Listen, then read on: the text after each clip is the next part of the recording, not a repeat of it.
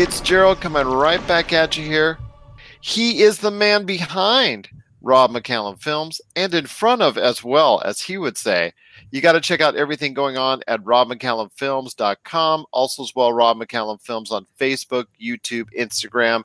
He's all over the place. Rob McZob. You got to find him. He's out there and he's posting a lot of great new content because he's got a lot of great things to announce.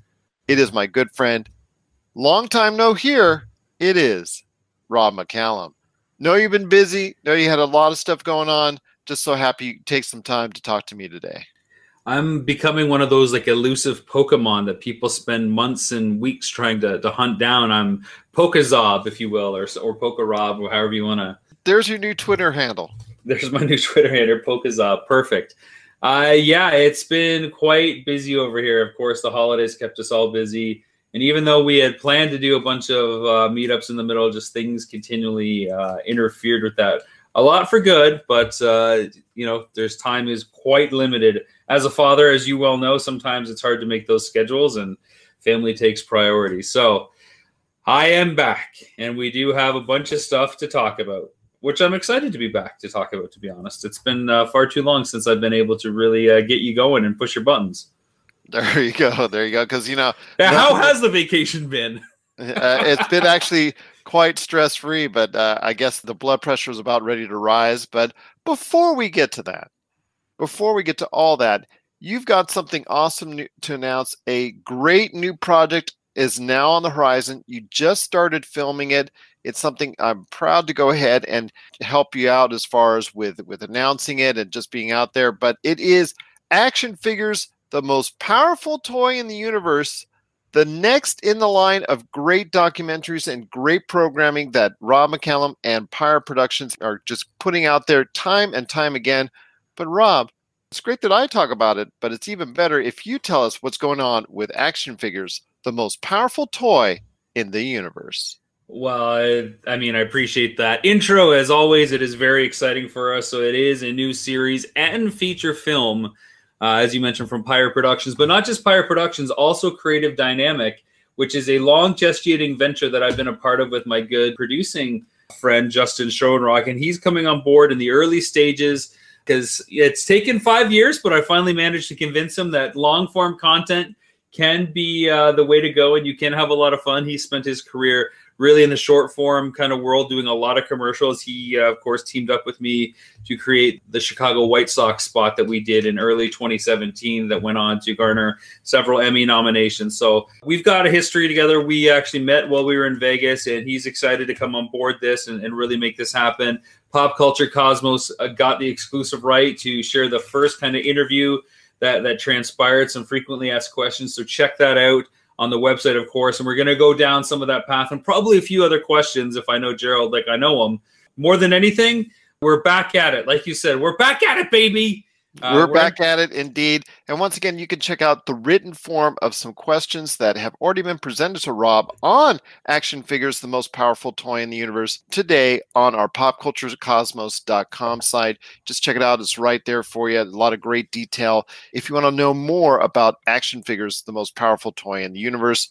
But first off, it's not only Justin Schoenrock, who, again, you have won acclaim and awards with before in the past, but there's also someone else who's also a major part of what's going on with this movie. And also the series and all the whole 9 yards as far as Action Figures, the most powerful toy in the universe. That's right. There will be a familiar face gracing the screen, both big and small, if you will, to all the folks that have seen some of my other content. He's appeared in Missing Mom very briefly, and of course he was the main subject in Nintendo Quest, and that's our good friend Jay Bartlett, who is also taking on a producer role in this one. This whole project was something that came from the ashes of Galaxy of Hope, which we tried to get going about a year ago, and we couldn't figure out at the time what was working and what wasn't working about it. But Gerald, I got to tell you, hindsight is one of those things that never fails you and is very much 2020. So we had some time to think about it, and I really started playing with the pieces. And I thought, well, let's maybe try to do something that's a little more broad, not just Star Wars specific, because there's a lot of Star Wars stuff out there, and it's really hard to get something off the ground and get people excited about it if it's already surrounding them. But when you can just stop and kind of say, well, let's just tackle all action figures and see if that works. Well, I mean, the response already has been really crazy. So that's where it started from. It started from, what can we do that was like Galaxy of Hope? What can we do and build upon that worked in Nintendo Quest and Power of Grayskull for that matter, but make it a little bit more, my brand or our brand. And so action figures, the most powerful toy in the universe, is what came out of it. And we're proposing that it be at least a 6-episode series. It may be more depending on the amount of content we get and the kind of content, but we like to aim for 6 and suggest it may go as high as 10 episodes. But we'll be following Jay on another collecting adventure, but this time we'll be spending a lot of time with other people that are key creatives in the action figure and toy industry, as well as spending some time with collectors and fans and looking really at the qualitative questions that get left out of stuff like the toys that made us. So not just the history, the next step. Okay, so if that's the story, what then? And the hows and the whys things got done. So that's where we're really trying to focus this series on. And of course, because there is a very personal story with Jay going on a mission to hunt down and collect action figures in the name of charity, for everybody that hasn't read this stuff, he's going to go to and fro and near and far to collect the coolest action figures out there. Not just the rare stuff that people haven't heard of, but the genuine staples that everybody needs in their collection. He's going to put them in an auction. And once the auction kind of takes place and all the money's tallied, that's what's going to get to go to Children's Health Foundation. So it's kind of collecting with a purpose is how we've been talking about it, which is cool. I mean, it was cool in Nintendo Quest to see him, achieve that, collector's dream of his, to have all the Nintendo games. But you don't ever want to you don't want to just see some guy just keep collecting for something on his shelf. If you can collect and really impact somebody's lives, like we know that we can do with this, then why not do that as well? I think that's what really becomes worthy of viewership and entertainment, when you can go out there, take the knowledge you have, and truly make a difference in someone's lives. And we're trying to help a lot of ill children who need the help. And thanks to organizations like Children's Health Foundation here in London, Ontario, who we're partnering with, of course, we think we can make a pretty good impact and dent on the quality of life that they've got. Now, I am very familiar with what Jay has as far as a collection and as far as his love and interest in action figures, but I always want to hear more about what's going on with Rob and his motivations when he goes and steps into a project. So I want to hear about your motivations when it comes to action figures and your relation, how much of it is a love to you, because I already know your love for video games, obviously, when you were here in Vegas and obviously seeing everything was going on with Nintendo Quest, but tell me a little bit more about Rob McCallum and why action figures are so important to him. Well, action figures, I mean, they easily predate my love of gaming by 5 or 6 years. I mean, you need some skills and some sort of cognitive understanding to be able to play video games. It takes a few years to get into, as I'm slowly developing and learning with my own son right now. But action figures are really easy to pick up and become that character. You get to have the same power and responsibility and superpowers of the characters that you basically inhabit. So it's like kind of playing with a physical avatar. And look no further than Power of Grayskull. I was that kid who wanted to be He-Man and had a He-Man, and I could say I have the power. It gave me the agency that I didn't have as a child.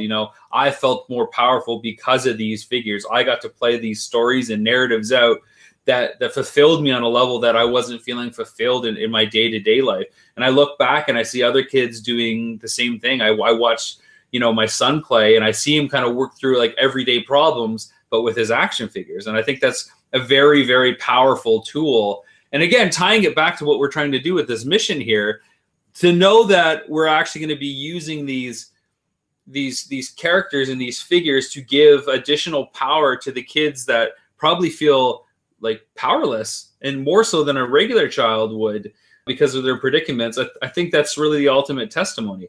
I've had lots of collections, from Ninja Turtles to real Ghostbusters, He-Man, of course. I had some G.I. Joes and some Transformers, but it was always He-Man and Ninja Turtles. I had a lot of Dick Tracy guys, and over the years I've had to piece different things out here and there. I had to sell my He-Man collection a couple times now. The first time to pay for Nintendo Quest, and the second time, most recently, was a lot of the newer stuff, though I had some vintage package guys on card. Most recently, to basically move into the spot that we are now and take care of some bills and stuff that we have going on here. But who knows what we're going to find on the road, of course. You know, when we made Nintendo Quest, I was determined I wasn't going to get sucked into the trap of having to buy and seeing good deals on different games and bringing a bunch of stuff back with me. But I ended up bringing, I think, about a dozen carts back with me after that trip. So given this passion that predates video games for action figures, I'm curious what's going to make its way back to my office. Even just in anticipation and give preparation for this series, I picked up 2 new action figures, which are Diamond Select Ghostbusters. They're coming out with the real Ghostbuster figurines that are, of course, for the adult collector, but they look exactly like the 80s cartoon, and they're just so on point. It's fantastic. And I'm getting them for research, I swear. It's just for research purposes. Of course it is. But yes, those are the only 2 action figures, save maybe a Jareth from Labyrinth I have over here. And I got a Han Solo Black Series Star Wars figure. I don't think I have anything else. Funko Pops are sort of action figures, sort of not. But that's kind of my collection for the most part as I look around. One of the things action figures does is just expands the imagination of children all over, especially when they start to get into understanding the world around them and a world that they would like to see and imagine. Even if it's not the world that they're around today, they can go and imagine they're off somewhere else, doing something else, being a part of something, or getting involved, being a hero, being a heroine. And that imagination just seems to run wild, which is always a great thing when you see with young kids. When you talk to your son about action figures, what do you see in him that you were experiencing when you were his age? I see that, you know, the imagination doesn't have limits for a child in the way that an adult might see limits. I mean, I remember playing as a kid, you know, I'd play like in the living room or in my bedroom, and, you know, there would be a bed there, but I would see it as a mountain, or I would see it as a different feature in one of the episodes that I'd seen the cartoon tie-in from. And I still remember stories that I played as a kid concretely to this day. And I put them right alongside some of my favorite episodes or comic books or the movies that some of these figures came from, because they were just that memorable to me. And so when I see my son play with action figures, he doesn't see the same boundaries, you know, that an adult might see either. And it's really cool. It almost kind of brings me back to watch him play. And of course, I get down on the ground and I play with him. Today I was Skeletor, and Skeletor has a bunch of little babies. There's 6 little skeletons that he has with him. And a Minecraft zombie guy was trying to get into Snake Mountain, and we were trying to figure out whether we wanted him in or not. But Snake Mountain was just our coffee table that had some books on it. It wasn't, you know, the play set or anything elaborate by any means, but it was enough that it stood in for place of. And I think that's the imagination at work. And he's developing a sense of narrative, being able to tell stories. Then I basically let him, you know, figure out what the storytelling is. And I push here and I push there a little bit to help shape it. And I ask him questions, but everything comes together. It's this big imaginary construct. It's almost like virtual reality, but imagination reality. I don't know if that's a thing or if that's just a weird idea to throw out there, but it's all right there. And it's really cool to see unfold. Definitely. And as someone who had action figures in his past as a child, it just sparks that imagination. And it's great to see your kids, just as my daughters before, when they got into action figures for a time, that absolutely just that imagination runs wild, and you see all the new sparks of life that action figures can create. One of the things I wanted to ask you, you talked about this not only being a feature film, but a docu-series as well. And what are some of the notes that you want to hit upon when it comes to action figures? And are there any certain brands or any certain iconic action figures or action figure lines that you want to hit upon during the course of either the docuseries or the actual feature film itself? Yeah, I mean, that's a big question to unpack. Let me kind of maybe explain the feature/series dichotomy and how that kind of varies. When we made Nintendo Quest, we're at a moment in post-production when I thought maybe this should be a series instead of a standalone film, because we were seeing a lot of stuff like American Pickers come out and Storage Wars and even Pawn Stars. And I thought, you know, this is kind of an interesting thing if we cut this down to 22 minutes and we're able to get like 4 or 5 or 6 episodes. It could be a really kind of cool series thing. And ultimately we decided to go the route of the feature. But here we are now in 2019, and in late 2018, Nintendo Quest premiered on Journey, which is an OTT platform, and over the top where you can download an app and stream content, much like Amazon Prime Video or Netflix. And they asked for Nintendo Quest to be recut into episodes so that they could match it with the Power Tour. So we had 4 episodes from the film that were recut into 22-minute pieces. And then it matched with the 9 episodes. So it was a 13-episode run.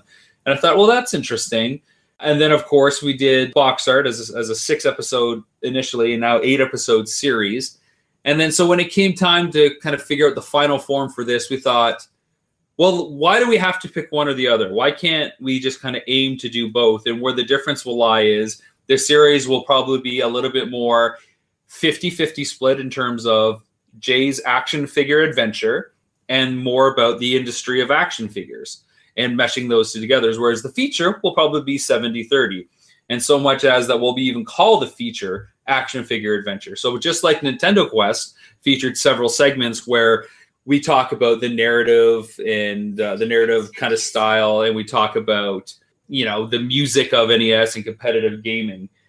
We just really wanted to find a way that the feature could sit on its own, but not overtake with subject matter that took away from the story. So action figure adventure will still be very much Jay's thing, and the series will be more 50-50.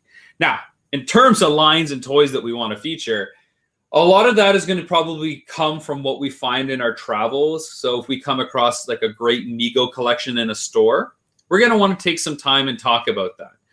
It's going to be hard to say that we're going to talk about everything in our travels. And of course, we've got some pretty heavy hitter participants on board as well. But you can expect the big 4 for sure. And the big 4 for me have always been G.I. Joe, Transformers, Ninja Turtles, and He-Man. And of course, Star Wars, which we've always kind of put in its own category. When it comes to toys and action figures, Star Wars is just kind of untouchable. It's this other thing that's over there. So that'll be a part of it as well. Those 5 for sure. But there's a ton of other lines out there like Silverhawks, Captain Power, Centurions, Exo Squad, Mask, Visionaries, Cops. There's lots of stuff to cover. And I really like to dig into some of the international exclusive lines that never made it to North America as well. And some lines that were never even promised to come out, were promised to come out but never saw the light of day. In fact, I think there's a pretty cool Kickstarter right now for volume 2 of a book of the toys that were never made, but got to almost like the prototype stage, or had prototypes, but still never made the mass market. And I think those are some of the cool stories. And being able to showcase that stuff, as well as talk to people that never really kind of, get the light of day. Like even a segment on like vehicle design. Most of these, action figure lines, one of the components is a vehicle or a playset. Well, what are some of the components of good vehicle or playset design? And what are some of the stories that the guys from G.I. Joe or Ninja Turtles have to talk about with regards to those? Who knows what we're going to uncover, but it's about shining the light on these little nooks that haven't been explored to the depth that some of these other programs and shows have explored so far, and really just bringing this information to the mass. Get ready for Box Art, a gaming docuseries from Pyre Productions and Rob McCallum Films. If you love video games, chances are there's a box cover or cover image that you love and has stuck with you for decades. In our series, Box Art, we travel across North America to visit with the unknown illustrators and artists responsible for creating the most iconic gaming images of all time.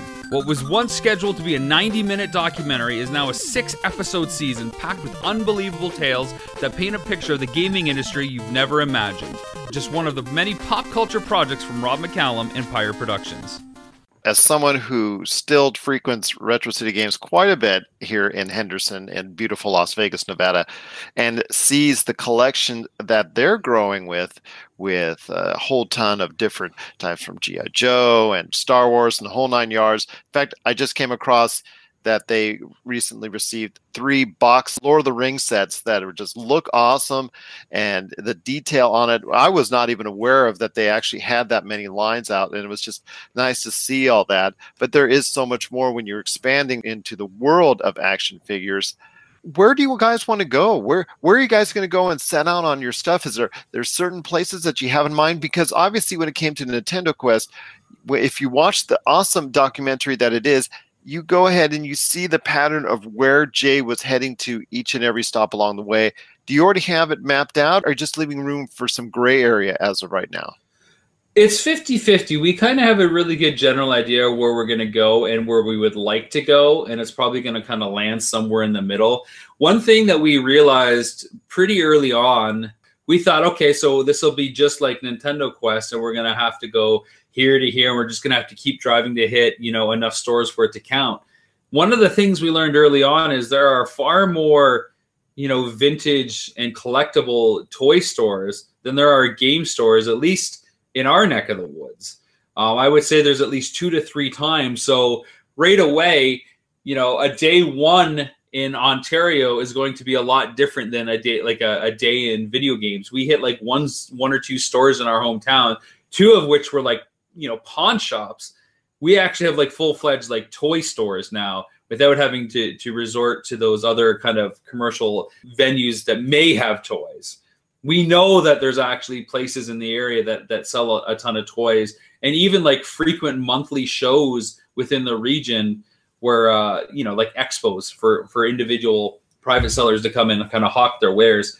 So we know there's more opportunity just regionally compared to Nintendo Quest.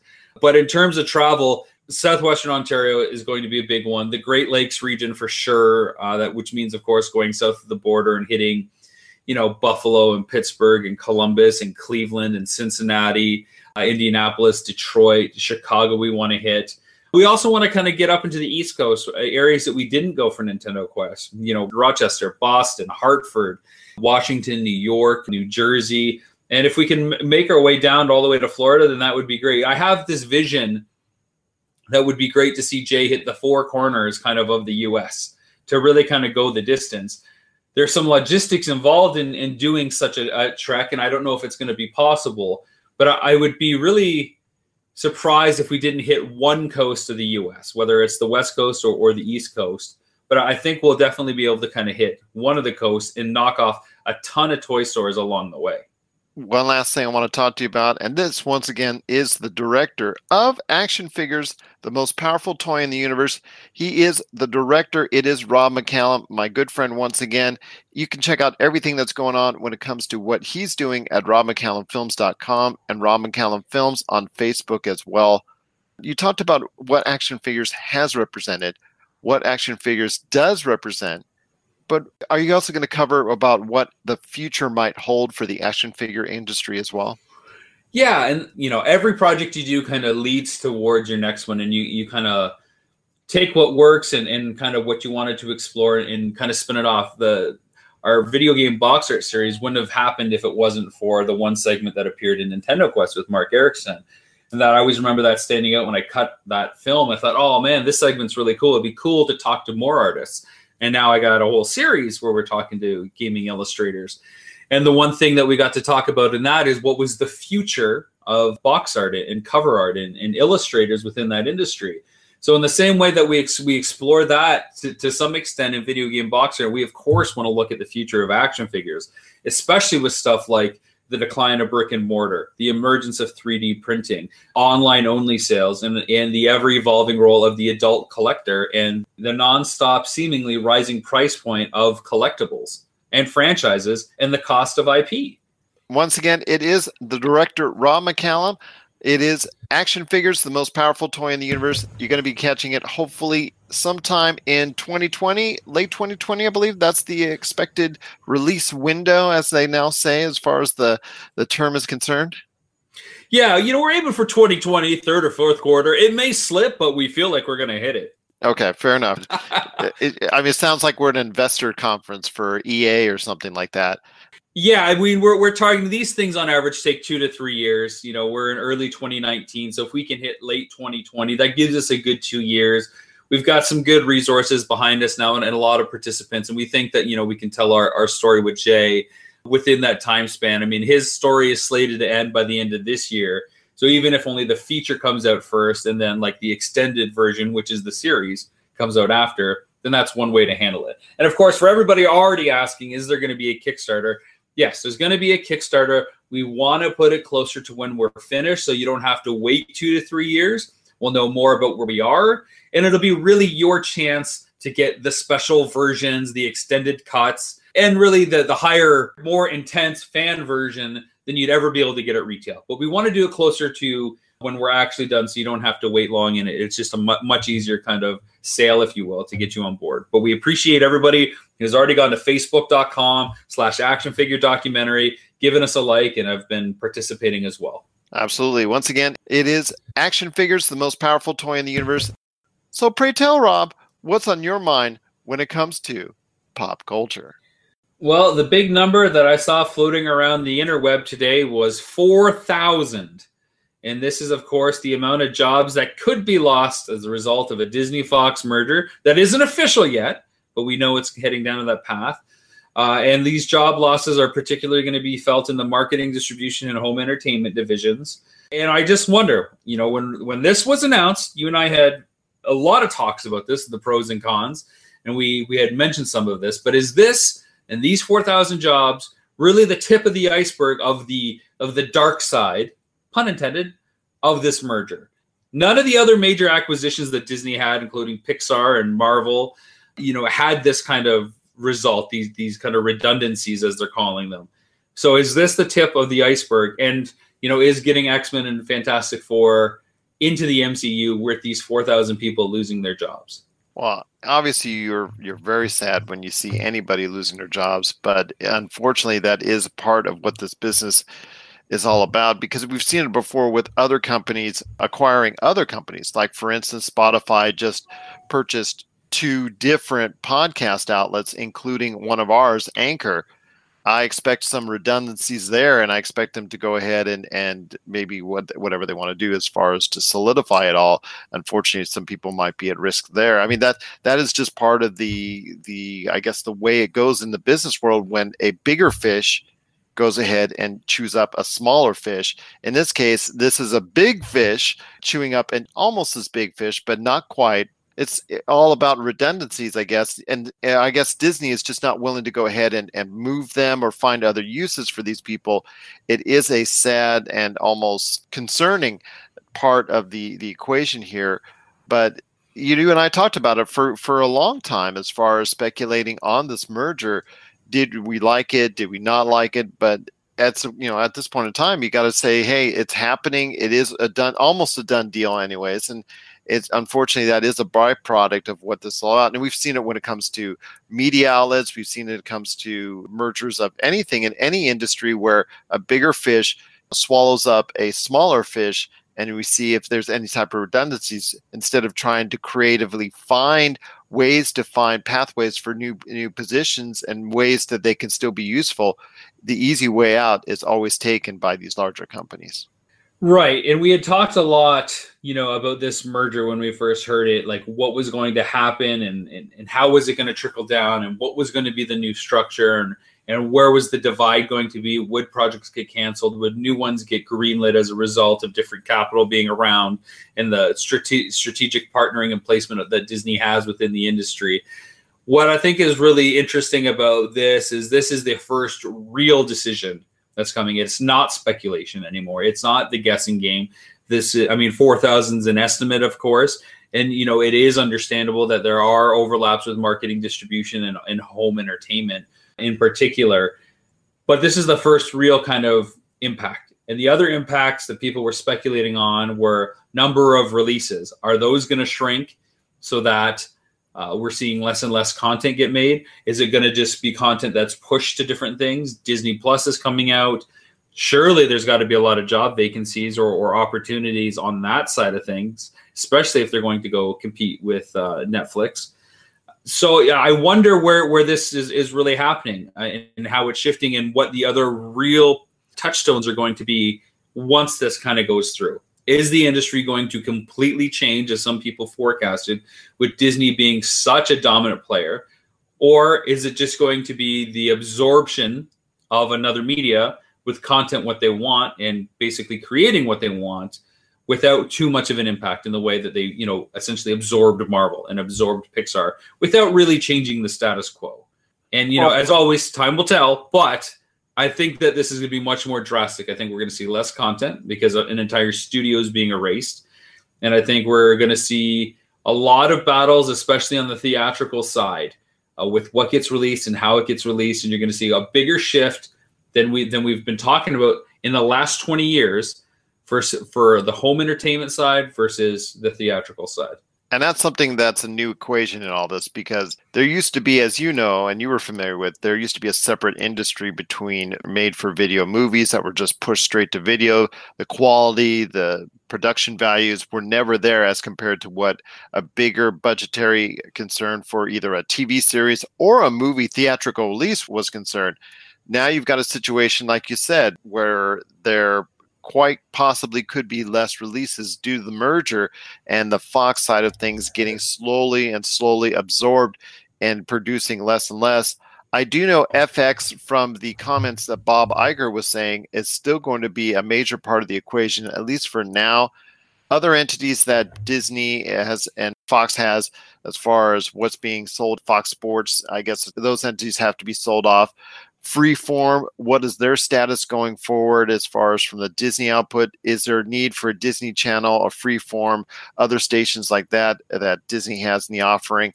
Are they just going to go ahead and have these mega channels when it comes to ESPN, FX, ABC, and just go ahead and go with that and run with that and add a plus to everything if you want to go ahead and get all the extra content that's going to be available because of it? So it's all up in the air, my friend, but I think Disney does have a plan in place.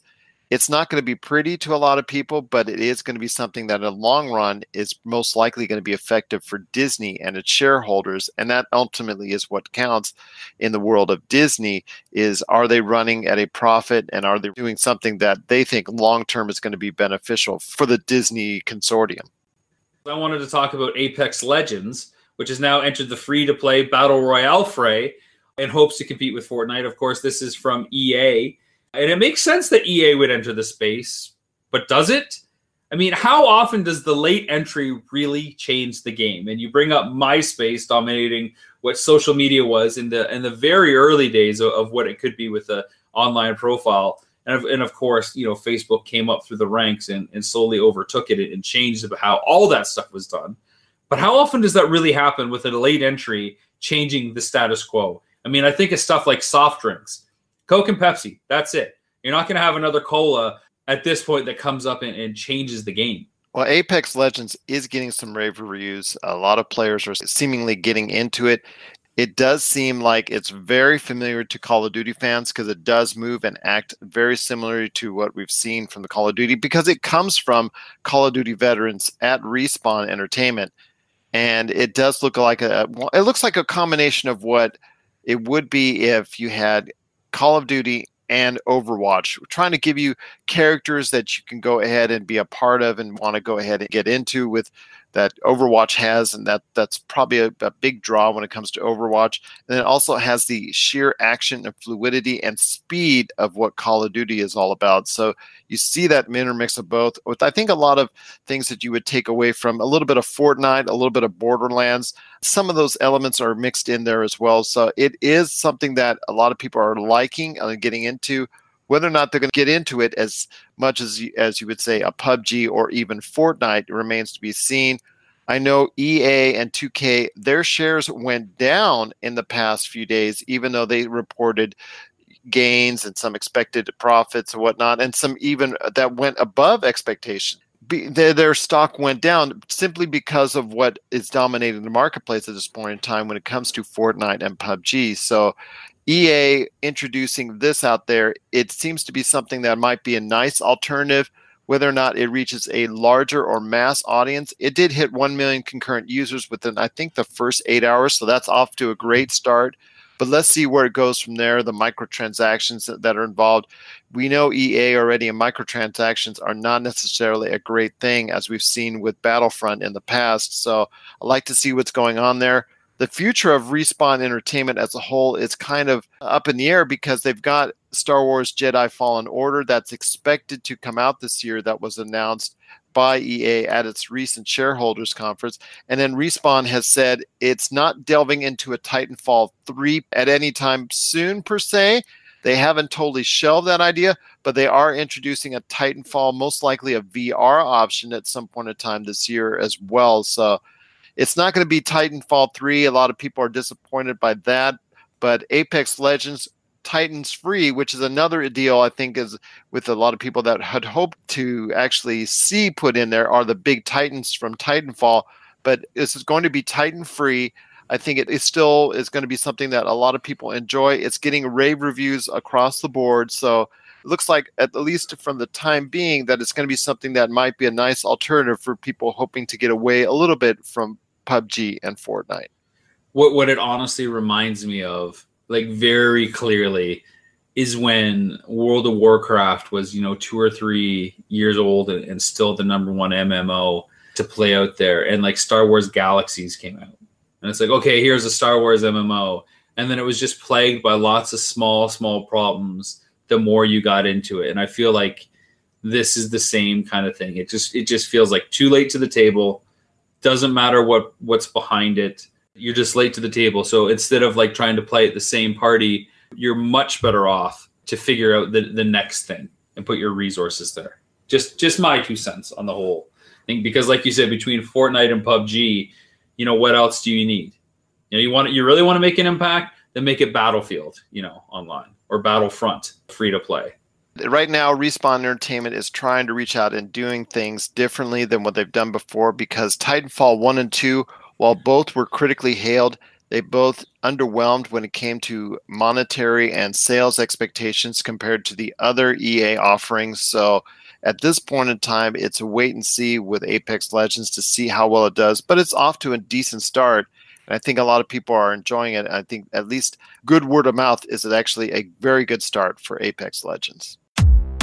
Rob McCallum Films is back with a vengeance. Power of Grayskull, the definitive history of He-Man and the Masters of the Universe, which chronicles the ultimate 80s billion-dollar franchise, Masters of the Universe. See exclusive interviews and hear untold stories from the people responsible for creating the world of Eternia, a place full of magic and science, and learn about the craft of creating action figures and animation. Power of Grayskull is just one of our many projects at Rob McCallum Films.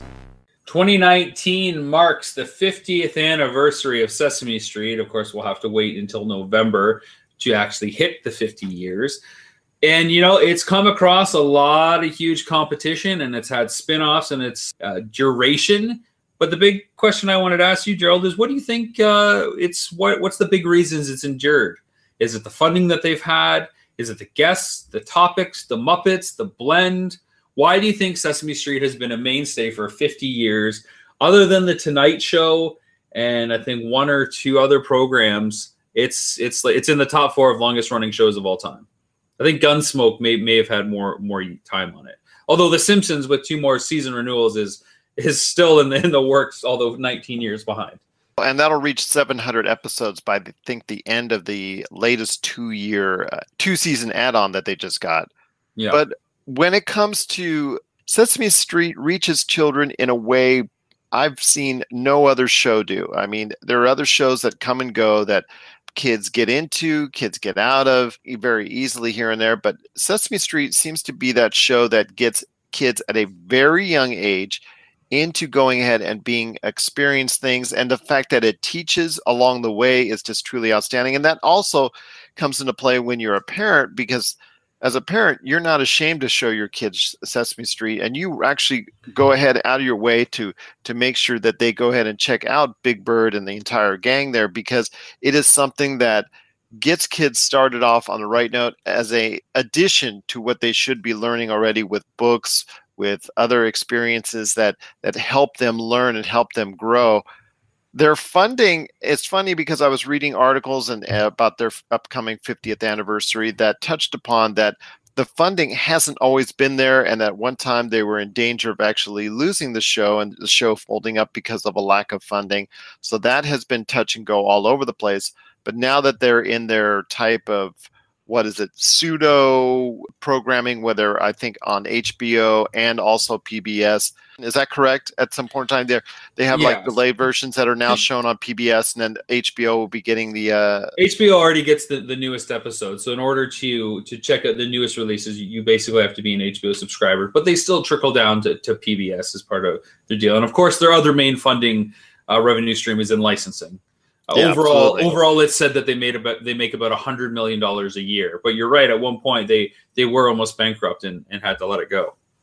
And that's the part, I think, the longevity of it, as far as not just the funding of it, but just the belief of parents that are out there that, like you said, they buy the merchandise, they go ahead and they show their kids at a very young age this awesome property, because there's so many things kids can learn upon as far as, letters, expressions, sentences, addition, subtraction, just the basics that gets them started off on a right path. And there's been no other show that really does it as well as Sesame Street. And I think that's why it's been around so long. And I think that's why it's going to continue to be around for a long time to come. And there's such a timeless nature about how they handle stuff. And it's not just the ABCs and the 1, 2, 3s, like you were saying, expressions, emotions, situations, whether it's, the damage that a hurricane can do to Sesame Street, or the death of somebody like Mr. Hooper, or topics like divorce or marriage or racism. These are all things that have always been a part of the show since day one. As things happen to the human actors on Sesame Street, they would get filtered into the show because they're talking points.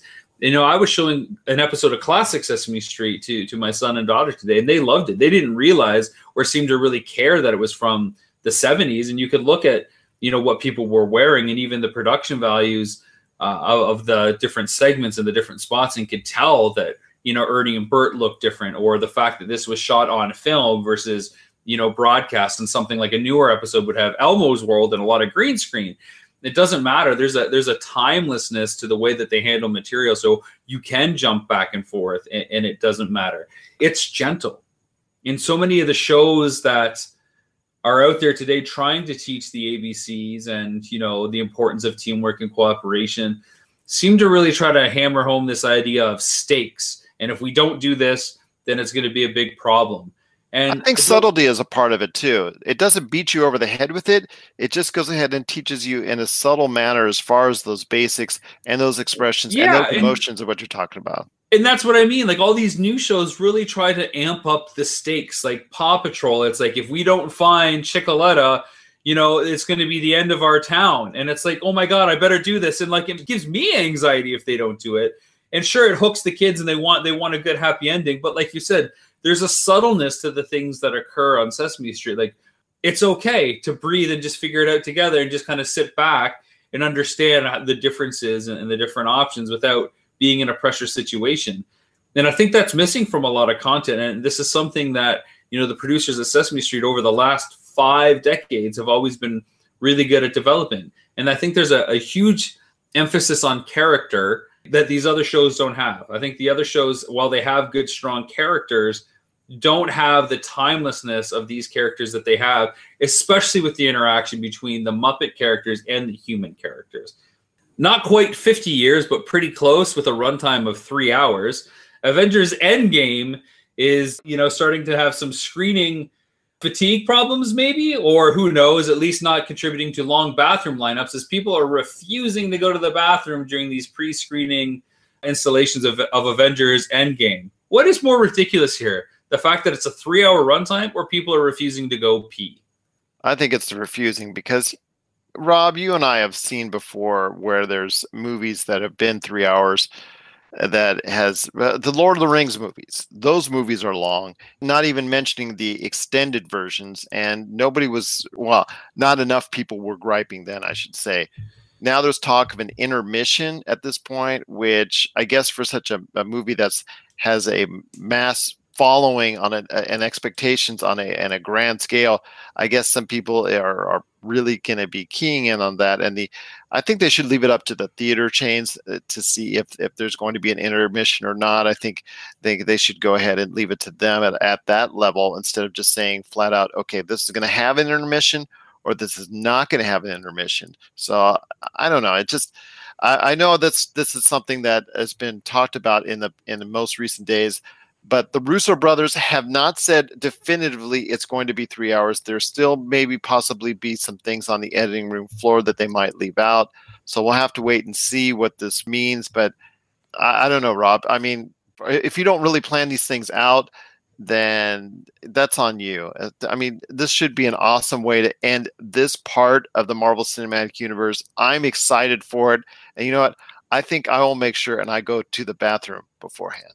I tell you what, these movies aren't that hard to follow along. you can take 3 to 5 minutes and use the bathroom and come back. I'm What I pretty missed? sure What I you'll be missed? fine. It's What I not going to missed? be a What big I deal. missed? You'll figure it out. I'm sure you can connect the dots after how many films at this point about what happens. These stories aren't actually becoming all that new. It's the same beats over and over again. You'll figure it out. Sure, you might miss a joke or a one-liner, but you're going to buy it anyways and watch it at home. Or you're going to stream it, on Disney Plus when that's live. So guess what? That's another reason to watch it later on. It's okay to urinate when you need to pee. All right? It's okay. It's funny, though, that you mentioned the Lord of the Ring extended editions. I won't even start it. I'm afraid. I've never seen an extended Lord of the Rings movie or a Hobbit movie. And I'm afraid to lose 4.5 hours on Return of the King because it's too intimidating to me. Break it up into episodes. Let it be manageable for me. I can't handle that much. I just can't. You're missing out because it is an incredible You know what? experience, at least on the Lord of the Rings side of things. This is what we're going to do from now on. Then Action Figures, the most powerful toy in the universe, is no longer going to be a feature in a series. It's just going to be a feature, and it's going to be 3 hours long. And you're going to sit there for the entire thing, and you're not allowed to pee. Good to me. I like a challenge. There you go. Plan in advance. Speaking of which, a challenge. I saw this question was part of Slash Films podcast. What filmmaker in their right mind would sign on to direct Guardians of the Galaxy 3? Someone that probably needs a lot of money in their future, and someone that is going to go ahead and get the blessing from Marvel and Disney that maybe they won't necessarily get from the fans early on, unless the movie is really good and they keep James Gunn's script. And I think that's what it comes down to. If they keep James Gunn's script for Guardians of the Galaxy 3, then I think that not only Disney, Marvel, but everybody that involved is making the right move, and the move that I think a lot of fans would say, okay, I'm not happy that James Gunn has left, but if you're leaving a script in place, that's great. But if they throw out his script and do the whole thing from scratch, then it's on, my friend. You're going to get a lot of backlash, not only from the internet, but all over when it comes to Guardians of the Galaxy 3. I gotta tell you, I think people are overplaying this and playing this up way, way too much. James Gunn hasn't done all that much stuff other than Guardians of the Galaxy. So the fact that people can be so precious of his involvement is just ludicrous to me. Especially when you look at other kind of change-ups that have happened, with Disney. You got, Phil Lord and Chris Lord and Phil Miller, were ousted from Solo. These guys are essentially like modern day legends. They are essentially the new J.J. Abrams in terms of being able to take on properties and turn them into something really, really special. And so nobody seemed to care when they got ousted from Solo because Ron Howard came in. Now, the script was already in place and they had to rework a few things here and there, but the film turned out fine. Whether you loved it or not, it doesn't matter. The film was competent. It told a story. I think, if anything, when James Gunn got removed, you're going to see that he wasn't that integral to Guardians of the Galaxy. And if they keep the script, you'll see that the problem that people have with the third volume, if they have a problem, will probably be at the writer level and not the director level. Well, that's if they keep that. But there will be a certain amount of time between that's going to lapse between Guardians of the Galaxy Volume 2 and 3 because they have delayed it as far as 2022, I think is what they're thinking about doing. I guess my point is, and the controversy in regards to James Gunn, the anger and the angst towards it will probably be diffused somewhat just because of that long time frame. Time is going to heal a lot of the wounds there, and there's always going to be people that complain because he's not involved, or they heard this behind the scenes, and whether that's true or not. But I think that's a pretty easy spot for somebody to come in and knock it out of the park. It's content. There are decades of comics with these characters to draw upon. The actors know the roles already, so that's a huge resource that you can pull from and use. I don't think this is an uphill climb. I think this is a huge opportunity to find another proven director that wants to play ball and make it work. Now, again, we've talked about, was it right or was it wrong for Disney to let this person go for comments he made over a decade ago? I don't know. That's not my decision. I'm not Bob Iger. Clearly, Warner Brothers doesn't care, and clearly there's a difference between comments that were made 10 years ago and actions like John Lasseter, was accused of and admitted to, and him being hired by Skydance. There's a complete different outtake and approach to both these things. Both guys were let go, though, from the company because there is no gray area. But obviously everything with Skydance and Little Lasseter got a huge backlash compared to James Gunn being hired by Warner Brothers and at one point proposed to take on the next Man of Steel sequel and now doing Suicide Squad 2.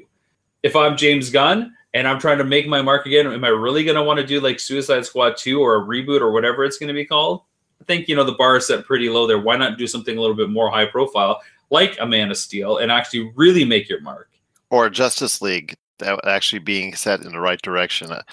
But I will say this, when it comes to Guardians of the Galaxy, Volume 2 did a lot more box office than what was even thought of as far as Guardians of the Galaxy Volume 1 is concerned. It did a lot more than that. But to me and Josh, we didn't find it anywhere near as compelling and near as entertaining than the original. So I think it can only be a step up when somebody else steps into the reins of it. But that's just me. I know Josh feels somewhat of the same way because we just thought it was kind of disappointing and one of the weaker entries of the most recent Marvel movies on this side of the Marvel Cinematic Universe. I agree. I mean, it worked, but it was nothing that I thought was so spectacular to the point that I didn't even go to the theater to see it. And at that time, I was seeing a lot of different movies in the theater. It's one that I saved for Netflix specifically. I think there's a lot of different things that other directors can bring to that, stable of characters in that story world. I liken it very much to like Harry Potter. There's a lot of different directors on the Harry Potter films, particularly the first half, where you see a lot of different styles, and they're all great for different reasons. Chris Columbus, Alfonso Cuarón, like you're getting some really great seasoned directors come in there, and they each put their own little stamp on it.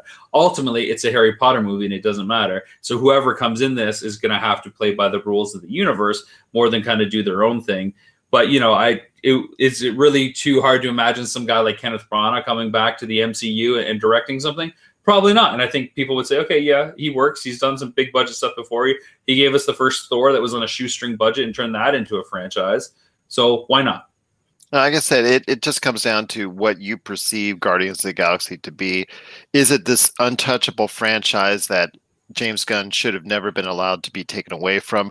Or do you think, like other people, like I think you and I and Josh and whatnot, that has said, you know what? Guardians of the Galaxy Volume 2, yes, it made a lot of money, but it wasn't all that creatively. So it might be time to take it into a new creative direction to see whether or not you're going to finalize this trilogy and make it an ending worth the Guardians of the Galaxy that Marvel fans will love, or take it even into a new direction and expand upon it even further. And I think they should take that route instead of just going ahead and wrapping up the Guardians of the Galaxy series in a nice, neat little bow. Twitter posts a fifth quarter profit despite declining user numbers, which I thought was interesting. Ad sales being the big driving factor, of course. Is Twitter as a platform gaining momentum in your eyes, and are the ads more effective there than Facebook in your experience? They lost 5 million users, I believe, within the past year. Yeah. So I don't see that as a benefit because ad sales, that's great. Ad revenue, that's awesome. But if you've got less to draw upon, and I think a lot of people are tiring of the Twitter mentality. I know as someone like yourself that, in the past has received some unfair criticism, some unfair trolling and things of that nature. We never. I know. It happened occasionally now and then, maybe once or twice. But I will say that I think people are getting tired of that Twitter mentality and that the world being ruled by Twitter. We've seen so many people, they've lost their vocation, they lost their jobs, they've lost things in their lives because of what they spoke out on Twitter. And I just think we're seeing the consequences of that as far as that Twitter mob, that Twitter mentality that a lot of people are just railing against and maybe going into a different direction as far as to either get their news, their information, or just be a part of something somewhere else. Yeah, there seems to be a big vibe difference in Twitter that I've noticed in the last at least half a year. It doesn't feel like the same place it used to be. And I wonder if it's because they've increased the character limit. I think there was something that changed about the tone and style of messages that happened once that number went up to 280 from 140 or whatever. Sure, people are buying more ads, and I think that's a result of maybe how Facebook is very much pay to play now. Otherwise, you're invisible, especially with a business page. But I don't think Twitter is that much better as an alternative. So it'll be interesting to see what happens within the next year for Twitter. Like you said, they've lost 5 million users. Their stock market, I think, went down. Their stock went down 19 cents a share, which is pretty big for Twitter. And I don't think they're going to have a profitable 6th quarter in a row as a result, with so many people essentially fleeing the platform.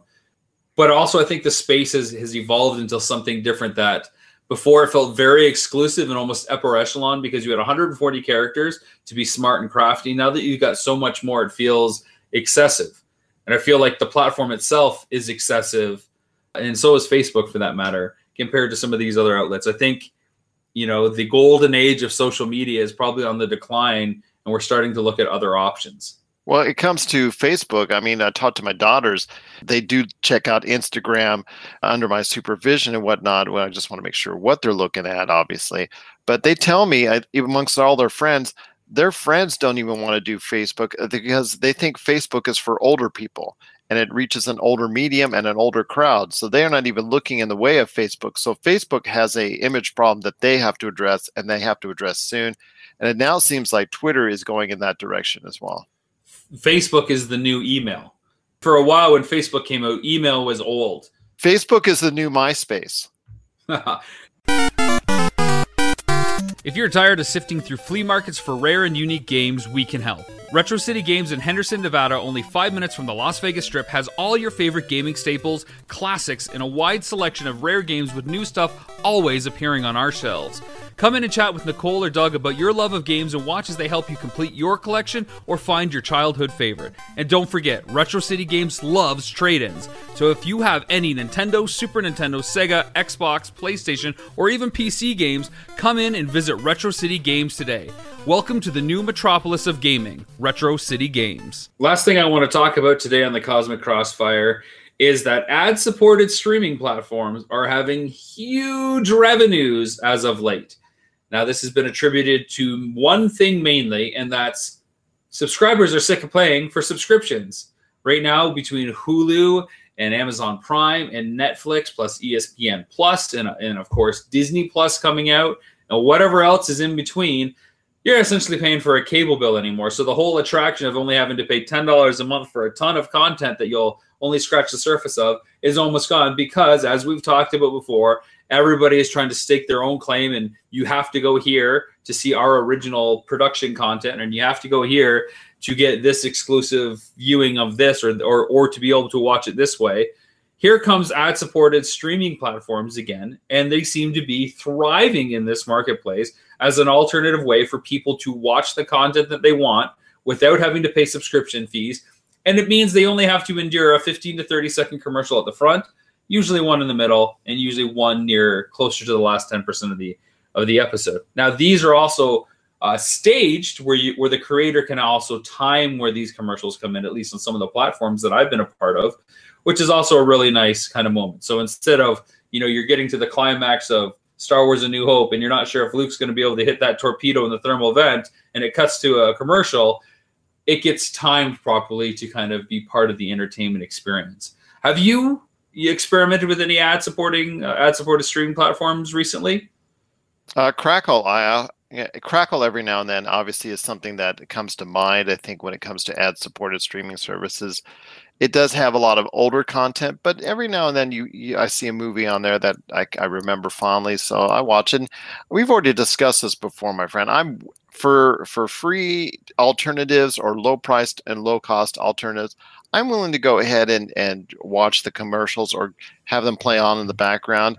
To me, that's not an issue and not a problem. But I know a lot of people in the past, you included, have mentioned that they're disdain for it. But it's obviously, like you said, the cord cutting is no longer as cost effective as it once was. So now you're looking for reasonable alternatives, and it may be a lot of people like yourself turning back into alternatives that have those added features as far as commercials and ads and things of that nature put into it. One of the platforms that I'm a big fan of, especially in the last 4 to 5 months, especially in Canada in the wake of Sony discontinuing support for Crackle here, is Tubi. Tubi is a fantastic ad-supported network, and they also have another option. If you do want to pay, then you can kind of have the ads taken away. But they're super generous in terms of their content that has ads. They have a lot of good back catalog, but they also have a lot of classic catalogs too. And, you know, we're in the process of getting Missing Mom on there as well, as we announced in December of 2018. So it's going to be really cool to be a part of that family, especially since I've paid attention to it very, very specifically to see how it functions and how they do work. And they were just in the news as well because they posted record high revenues, and now they're going on a spending spree to secure more original content and to license stuff, not necessarily away from Netflix, but certainly to compete and keep their revenues growing, which I thought is, you know, hey, these are the people that I want to be with. They're doing something right. Absolutely. I couldn't agree with you more on that. I think it's just something that a lot of people are going to get into more and more as they tire of the raising rates of Netflix and all the other options that are out there that are going to try and force upon you. CBS All Access, Hulu, like you said, ESPN Plus, Disney Plus on the way, and so many other different type of pay ventures. It's like cable all over again. Yeah, it's very much that way. And you got set-top boxes like Apple TV that really combine a lot of these things together. So you can pick up what you were watching left, and you can see the other shows that are kind of in your queue without having to go to these separate apps. But it's very much cable all over again. We've been saying this for years. If you haven't checked out Tubi, I strongly suggest you do, because there is some quality content on there. They got stuff from great documentaries to cheesy horror films to classic horror films. Lots of great cartoon series, especially from yesteryear. So if you're looking to learn a little bit more about action figures, the most powerful toy in the universe, you can see some of the cartoon tie-ins that are there. I believe they have G.I. Joe and Mask in their entirety, or at least Transformers, which is always nice too. I think it's a good platform. Check it out. There's something for everyone. So any last thoughts, my friend, on the way out on another great edition of the Cosmic Crossfire? Well, not knowing when we're going to be able to record again, because, again, I am that legendary Pokemon that is just rifling through the wild that you hope to come across, PokeRob. I just hope the next time we talk that there is more updates about action figures, the most powerful toy in the universe, or action figure adventure, whatever side of it. I'm also teaching at a college here as well, teaching some kids on how to make movies and whatnot, and they're in their final year and final semester, so that's been really interesting. Busy as always. Action figures that project is only one of several that we have in the works, so it's keeping me busy, and I look forward to entering the Cosmic Crossfire whenever it might happen again. Also, for us, it's great to have you on the show, and I wish you the best of luck. And anything we can do to help you out with action figures, the most powerful toy in the universe, just let us know. Give us a shout out here. Once again, it is Rob McCallum, the director of Action Figures, the most powerful toy in the universe. You got to check all the info out as it becomes available on robmccallumfilms.com, Rob McCallum Films on Facebook, at Rob McZob, not PokeRob, but at Rob McZob on Twitter, and so much more. Rob, it's always great to have you on the show. Great to have you on the Pop Culture Cosmos, and of course, right here in the middle of the Cosmic Crossfire.